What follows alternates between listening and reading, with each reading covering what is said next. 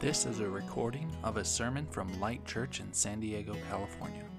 For more information, please visit lightsandiego.com.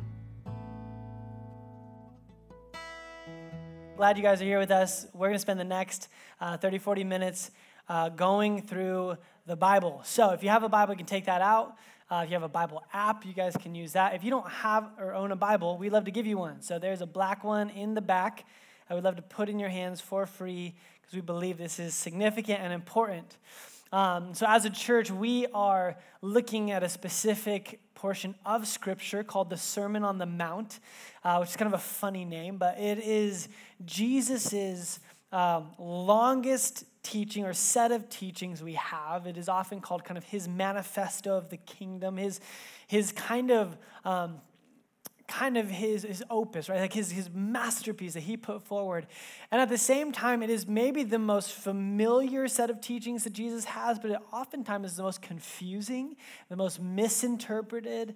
And so there's something about this passage that demands us to dive deep into what is it saying? Why did Jesus say this in this order? And what would it have meant to those originally hearing it?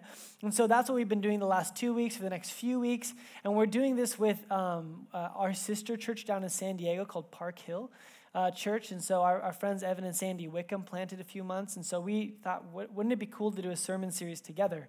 So we're getting together on Tuesday mornings. We're studying and reading and talking, having conversations and debates and wrestling. What does this mean? And so these sermons are coming out of a place of kind of communal understanding.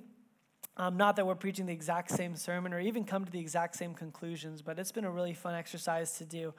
And tonight's sermon from the Bible is all about the Bible. This specific passage in the Sermon on the Mount is Jesus's kind of reconfiguring of what you should do with the Bible.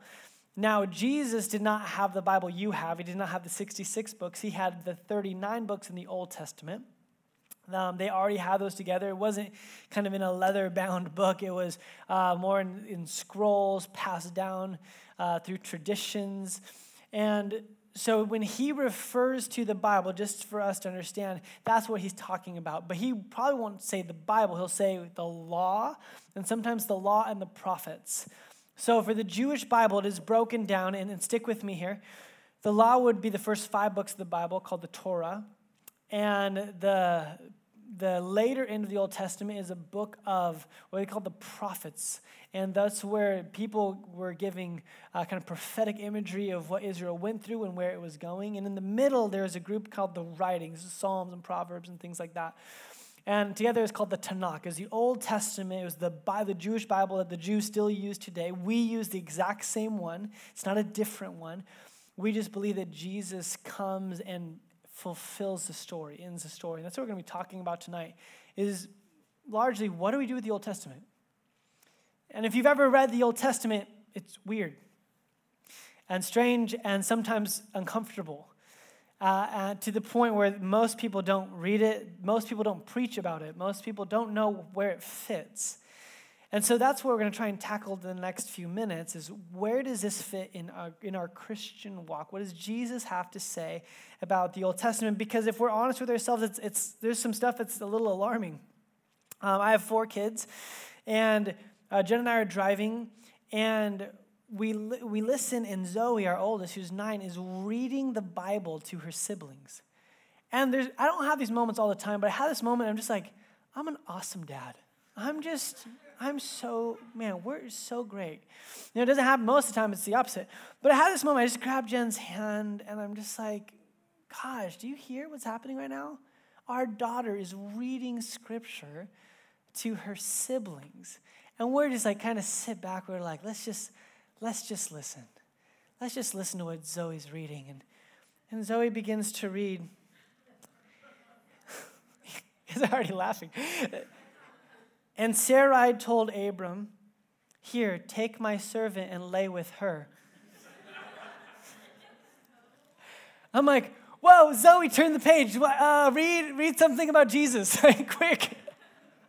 What kind of children's Bible is this, right? Like, the reality is whether you're a 9-year-old or a 90-year-old, there's stuff in there, specifically in the Old Testament, you're like, what do I do with this? And in no way is this sermon going to satisfy all of those things, but hopefully this gives us some tools and some direction on what to do with that. How to read, where does that fit in our life? And so Jesus is standing on this hillside, this mountain, and he's teaching this crowd of people, specifically his disciples. And at that time, people were Jesus' message was so radical that some of these people started being like, man, maybe he's actually coming to do away with the whole Old Testament altogether. It was kind of one of the theories about what Jesus was trying to do. And like today, back then there was progressive liberal theology and there was conservative fundamental theology. And those who were part of the Sadducees and the Sanhedrin were progressive and liberal, and they would have probably been fine with that. They didn't really pay that much attention to some of the things in the Old Testament. And then there was the conservative Pharisees that said, no, you have to follow every single thing that has to happen. And Jesus is ruffling everyone's feathers when it comes to what to do with the Bible. And so in the middle of the Sermon on the Mount, before he gets into instructions on how to live and how to live a flourishing life, he begins with these words. He says, "Do not think that I have come to abolish the law or the prophets. I have not come to abolish them," this is huge, "but to fulfill them. For truly I tell you, until heaven and earth disappear," which is another way of saying it will never happen, "not the smallest letter nor the least stroke of a pen will by any means disappear from the law until everything is accomplished. Therefore, anyone who sets aside one of the least of these commands and teaches others accordingly will be called least in the kingdom of heaven. But whoever practices and teaches these commands will be called great in the kingdom of heaven. For I tell you that unless your righteousness surpasses that of the Pharisees and the teachers of the law, you will certainly not enter the kingdom of heaven." Now, if you were sitting there as an ancient Jewish follower listening to this radical, obscure rabbi from Nazareth, your heart would have just sunk.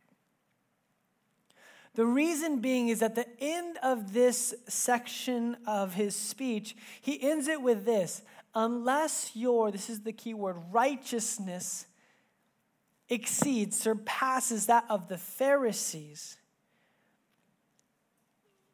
then you'll never be able to enter the kingdom of heaven. Now, the reason why that would have been so alarming to someone is because Pharisees were professional law followers. It's literally what they did. They spent their entire lives studying the laws, interpreting the laws, living out the laws, and policing the Jewish people to make sure they didn't break any of the laws either. So when you're sitting there as a fisherman, right, or someone as a farmer or a camel trader or a tax collector, you hear that and you're just like, I'm done. There's no way that I could ever have righteousness that exceeds that of the Pharisees because they obey all the laws. Unless Jesus was actually saying that maybe righteousness is something totally different altogether. Because either he just set the bar at an impossible height or he's demanding us to rethink what righteousness is. This is huge because righteousness is a theme all throughout the Sermon on the Mount. It's actually really the subject of most of Paul's letter to the Romans. I mean, this idea of righteousness is this Greek word diakonousi, and it was central not just to the Jewish faith, but really to the entire ancient Greco-Roman world. As a matter of fact, Plato wrote about diakonousi, about righteousness, and he talked about how this is what it means to exist, is to be righteous. Aristotle later changes the word from righteousness to virtue. But both of these brilliant philosophers and rabbis were always wrestling, what does it mean to live the best, most flourishing life? What is it? And for them, that term was righteousness, right relationship with God and people. What does it mean to have that thing where life is flourishing and full and everything is in its right order? And for the Jewish people, they were told and believed that what that meant is you had to follow every single law that God gave. There were 613 of them, by the way. And Jesus says, unless you do something different and exceed what the Pharisees are doing, you'll never enter my kingdom. Your righteousness has to surpass that. And so you can imagine immediately they're just like, their heads are spinning. Right? Like, what do we do with that? And to be honest, a lot of us are like, what do we do with that? Because oftentimes we look at following God's law as something that's negative. And the reality is none of us do it. None of you have kept the Sabbath the way it's prescribed in the Levitical law. None of you follow the cleanliness laws. None of us follow these things.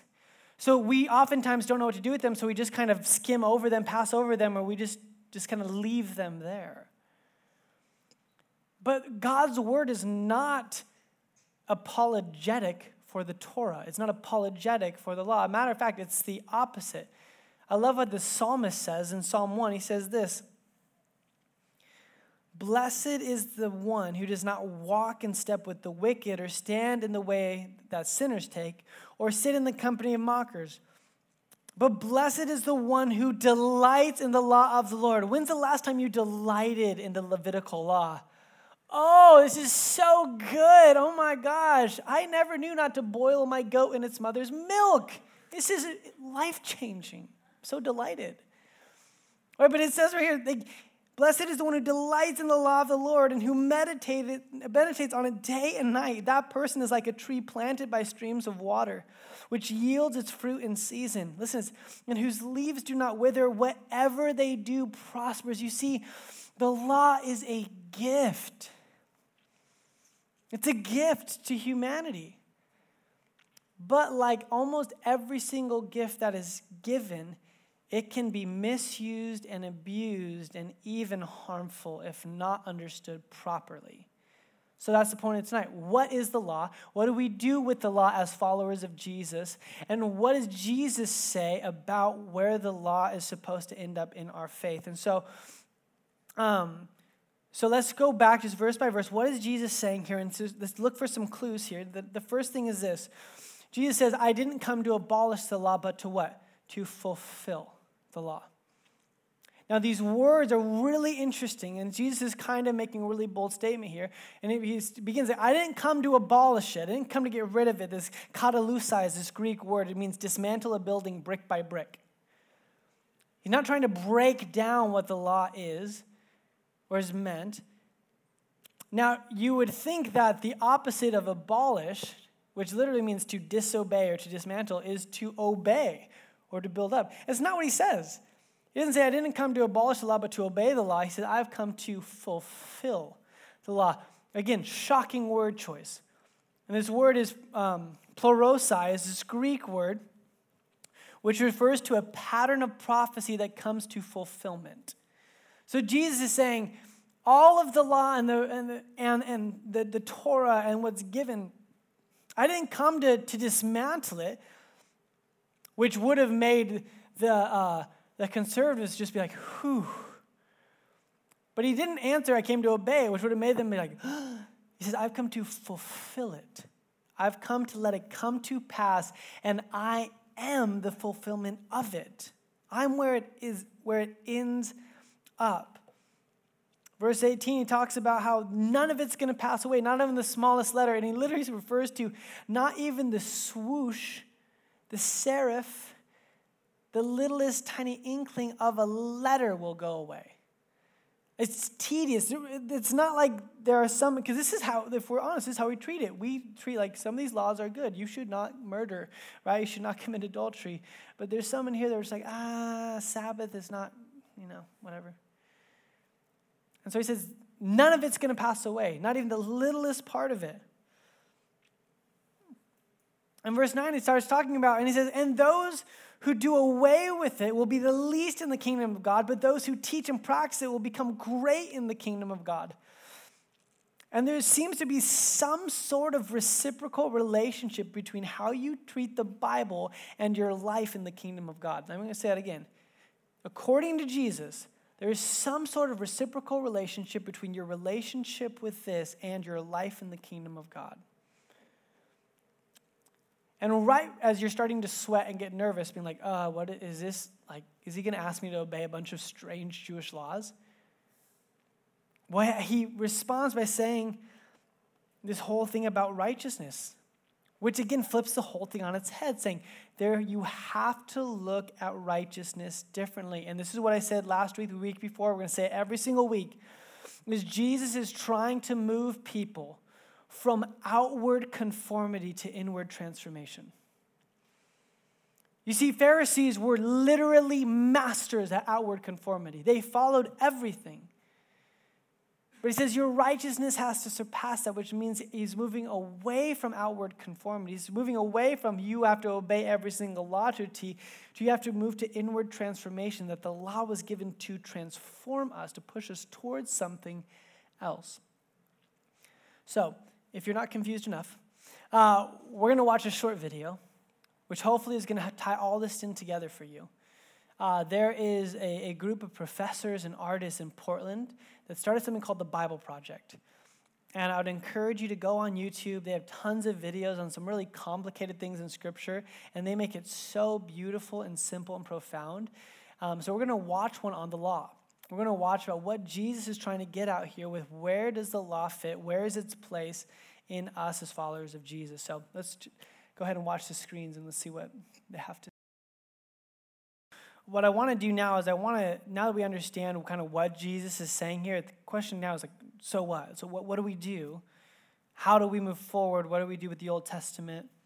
And so I'm going to give you just kind of three things. I'm just kind of tools for your bag, things that you can kind of think through. You can write these things down, take a picture if you want, that are going to just kind of help you as we look specifically at the Old Testament. Number one is the Bible should be read Christologically, which we'll talk about that in a second.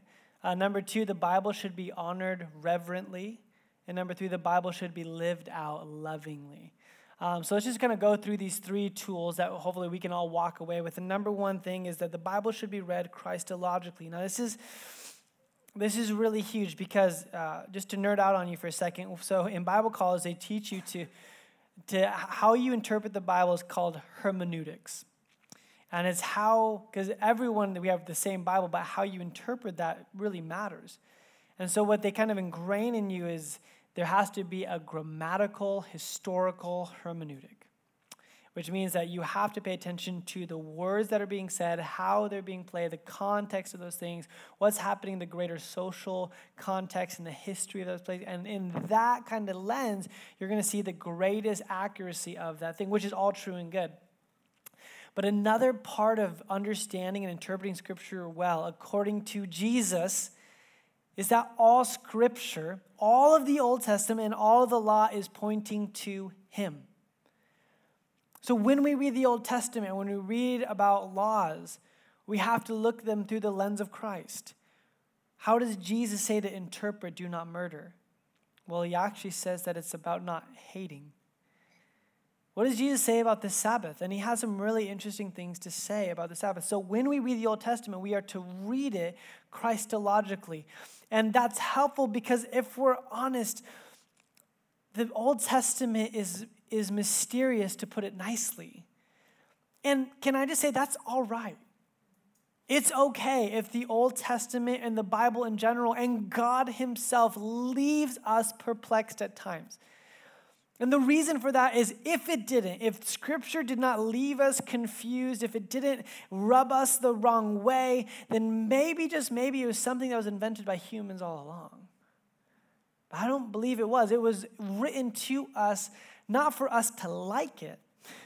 It was written for us to actually be able to be challenged by it. I love what Andrew Wilson says. This quote says, the point is, whenever Scripture challenges some of our deeply held beliefs, as it often does, we have a choice. We can challenge the Bible, or we can let the Bible challenge us. And so I think that what happens is as we approach the Scriptures and we see the mystery and even some of the things that are hard to understand or things that are perplexing, we can often just say, well, let's not focus on those parts. Let's just do away with those parts. And then there's another danger that oftentimes we can read the Old Testament and we can just begin to be like, well, we just have to obey all the laws. And we become legalists. And so Jesus, reading the Bible Christologically, gives us the healthiest way to handle and to hold and to read the Old Testament. Andrew Wilson, who I just quoted, also has this quote from his book called Unbreakable. It's a great book, by the way. You can get it on Amazon. It's just like 75 pages, really short. It's called What the Son of God Has to Say About the Word of God. This is a quote from that book, and he says, "When you get your head round the nature of fulfillment, you realize that the purpose of the law is being beautifully achieved in each of these examples. Moses gave commands about murder, oaths, adultery, divorce, and retaliation because he was dealing with a hard-hearted nation who needed laws to protect themselves. But he also looked forward to a day when they would receive new hearts and would obey the law in a far more radical way. No anger, lust, broken marriages, or violence. So when Jesus says he has come to fulfill the law and the prophets, he isn't being clever. He's saying that the ship was always meant for the ocean. And the engagement was always pointed towards a wedding. And the law and the prophets were always going to climax in a new king, a new people, and a new heart. The Apostle Paul, when he writes a letter to the Romans, puts it this way: Christ is the culmination of the law. So there may be righteousness, there it is. There can be diakosune for everyone who believes. Paul also writes to this church in his letter to the Galatians. There's really, I think, helpful wording on what to do with the law. Why are there some laws that feel like they're forever? And why are there some laws that feel like we don't seem to follow and care for and foster as much as a church anymore? And this is what he says in Galatians 3:24. It says, "So then the law was a guardian until Christ came, in order that we might be justified by faith." And what it means is that word guardian is this Greek word for tutor. It's a Greek word for someone who would kind of be like a nanny, but with like an educational emphasis. So wealthy families would hire a guardian, a tutor, to come alongside and to essentially raise their children up in the way they wanted them raised. And so Paul says the law was that for Israel.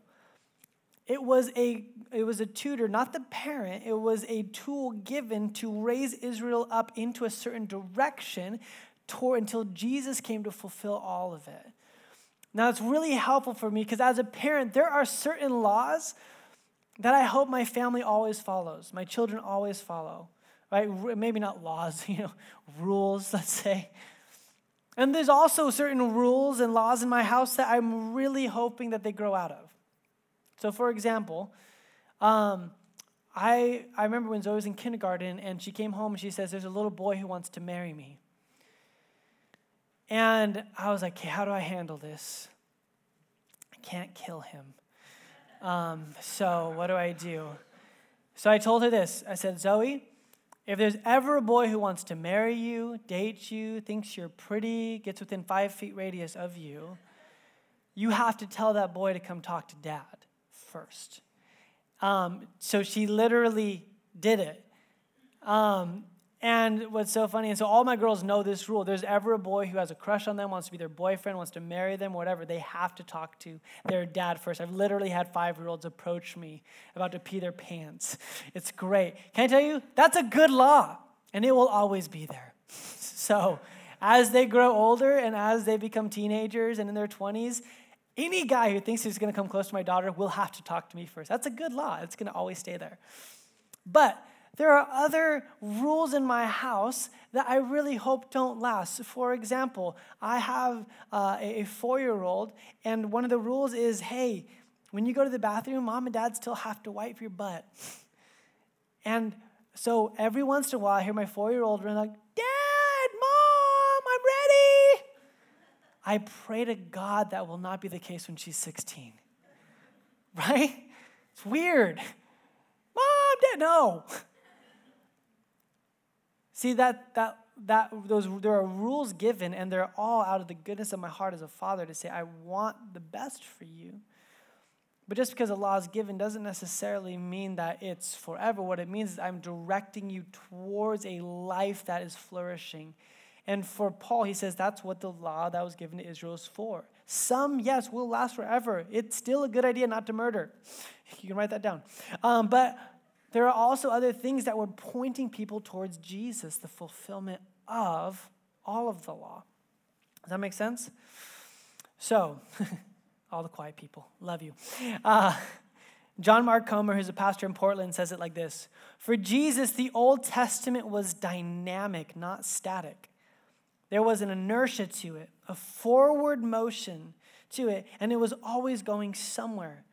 The Bible is a story, and for Jesus, it is reaching its climax in and through his life.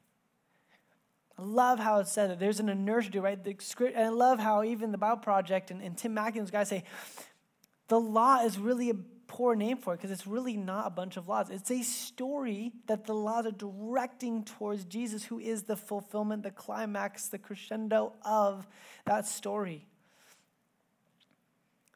So that's number one. We have to read the Old Testament through a Christological lens, through a Jesus lens. Number two, the Bible should be honored reverently. Again, this is huge for our culture because maybe you're okay with the Bible, but the reality is there's not a single person in this room who does not struggle to treat it with the kind of reverence and authority that it deserves. One of my favorite stories is how when literally the chapter before this, Jesus is brought to the desert for 40 days, and he's tempted 3 times by Satan. By the way, he's literally replicating Israel's history. Israel's led out to the desert for 40 years and tempted. Jesus is led out to the desert for 40 days and tempted. He's a picture of the new Israel, the new people of God.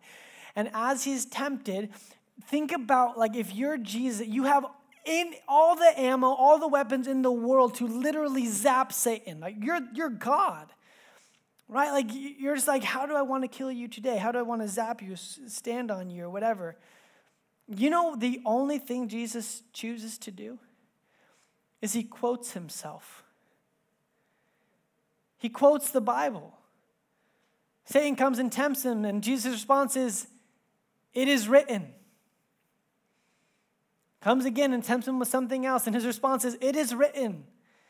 Third time, Satan comes, he promises him all the power and the authority in the world without any of the suffering, and his response is, "My word is the authority that I live with and under." How wild that Jesus, God himself, who John literally calls him the Word, is so confident in that word that that is the thing he uses to dismantle Satan's arguments. Why don't we do that? Why do we treat this book as like something like I have to do or else I feel kind of guilty because I didn't read my Bible enough times this week? Rather than I need this inside of me because according to Jesus and the example Jesus sets, it is the most effective thing for me to ward off the distractions and the temptations that this life is trying to throw at me. This is it for Jesus. He goes as far to say in Matthew 4:4, he says, "Man shall not live on bread alone, but on every word that proceeds from the mouth of God." My friends, I did not have lunch today, and I'm feeling it. Can I just tell you right now, I can't wait to go eat a burrito at Taco Stand right after service. I'm dying up here because I missed a single meal. You know what Jesus says? He's like, this is how we should respond to Scripture. When's the last time you felt an ache in your spirit because you have gone without this? It's the bread. It is more significant than the meals that we eat physically. This is the substance that our spirit needs for us to live a flourishing life. So we have to read the Bible Christologically. The Bible should be honored reverently. And number 3, the Bible should be lived out lovingly. I love how they talk about how Jesus makes it really simple for us. This is it. The law is summed up like this. Love the Lord your God with all your heart, soul, mind, and strength, and love your neighbor as yourself. There it is. What do you do with the Old Testament? You love. You love God and you love people with every ounce of your being. And if the Old Testament is pushing you towards legalism and self-righteousness, then you have read it and lived it out wrong. If the Old Testament is pushing you to the reality that you are a broken, rebellious, fractured person who's in need of a Savior, and that loving Savior hits your heart in such a way you can't help but love people, then you have read it correctly. The law and the prophets are summed up in loving God and loving others. There's no fancy way about it. It's that. It's always that, and it will always be that. So we have those three things, those three tools we can put in our bag. And let me just get really practical on you on what to do with those, okay? And I'm just going to be real. And by the way, this is a little bit off script. You don't have to do these things. I'm not like prescribing them. These aren't scripture. These are just things that have helped me. And I'm going to be honest, some of them are not that glamorous, that have helped me when it comes to having the Bible be a part of my life. So the first question is this: how will you grow in your rhythm with the Bible? So can I tell you, I have not missed a day of reading the Bible since December 1st. It's the first time in my life I have gone that long without missing a day reading Scripture. Can I tell you my secret? I was in a bet with some friends. True story. I'm kind of ashamed of it. I wish I could be like, I'm so in love with Jesus, I can't get enough with it. I just don't want to lose $100. So, January 1st, my friend texted me. He's like, hey, you want to do this bet with me and 10 other pastors? I'm like, what is it? He's like, $100 buy-in. You have to read your Bible every day and do 100 burpees every single day. And I'm like, let's do it. I'm like, the only, I might lose $100, but hopefully I'll get like spiritually and physically a little bit more healthy. Come to March, I actually win that bet, right? So I literally get $900 in my wallet, and I went and bought a skateboard. So I'm 12. Forgive me. And at the end of the bet, I'm sitting there with money in my pocket, and I'm literally sad because I'm just like, this has been the best thing in the world for me. So what did I do? I texted more friends and started another bet. That's what I did. You think I'm joking? I'm not. I'm literally just continuing this thing. I'm like, whatever it takes. But there was a time, there's a couple weeks span in there. There's no bet going on, right? There's no like group text happening. Can I tell you something? I woke up craving this. Now, I wish I could tell you it didn't happen because I did a silly bet, but I'm a human being and I respond to competition. But what it did in me is it actually created an appetite that my soul was craving. So even after I didn't need to do it anymore, I couldn't live without it. And I encourage you guys, and again, so whatever it's going to help you, even if it's silly, even if it's trivial, even if it's fleshly, if it's going to get this to become bread for you, do it. So one other thing that I do, and not that you have to do this, is every morning I have a rule with myself is I don't look at a single app on my phone. I don't open my email. I don't read the news. I don't go on Instagram until I've looked at the Bible app and it has a verse of the day. And I take that verse and I make a little graphic with it. I save it to my phone. No one ever sees it. I take my shower and I just think and pray that verse over and over again. I meditate on that single verse. And that's not my Bible study. I still do my Lectio Divina journal. I still study Scripture. But for me, it's just like it doesn't create any more time for me, right? I'm like, I don't have time to read the Bible. I'm like, I have time. I just take a verse and I meditate on it, and that's how I start my day. And it's been this really, and I'm not perfect at it, I'm not as religious about it as the other thing, but it's just an easy way for that to become a rhythm in my life. So that's just first practical thing. Second thing, grow in your understanding of the Bible. If you're like, I just don't get the Bible, then do something about it. Go on YouTube and start watching the Bible Project videos. They have an amazing podcast if you really want to nerd out. That's like an hour-long conversation between two professors. There's amazing churches out there that teach the Bible. I'll recommend some amazing books that have changed my life. Don't let the Bible maintain at the same level your entire life. Dig into it. It is so rich and life-giving. And the third thing is, how will you go in the practice of the Bible? This may be the most important thing. Listen, Jesus never taught to give information. Every single time Jesus taught, it was with the expectation of transformation. Do something. Go and do what I just said. And I just feel that the church, including myself, we've gotten away from that. We hope you leave with your notes. Leave with a plan. Leave with an intentionality behind your life that this week, I'm going to live this out. And maybe for you, like, I'm going to read my Bible more this week. That's not the goal. The Bible's not for you to read your Bible more. The goal is for you to live the Bible more. So as you read it, I hope you do. It's wonderful and beautiful and life-changing. Do something. Let it lead you to love. Let it lead you to love God and people in a more extravagant and beautiful way than you ever have before. Sound good? Cool, let's pray. Father, thank you so much for the gift of your scriptures. Thank you for who you are. Thank you that you reveal yourself to us through the scriptures. And thank you that all of your scriptures point to Jesus. Lord, I pray that we would read scripture in that way. Lord, we would read it as, we would understand that you are the fulfillment of the law and the prophets. You're the same way you're the fulfillment of our life and our heart. Lord, I pray that this would become a community that is rooted and built upon the scriptures. Lord, that this would not be a place where people's opinions and objectives and worldviews reign, but Lord, where your scriptures and your word reigns. We love you so much in Jesus' name. Amen. Amen, amen.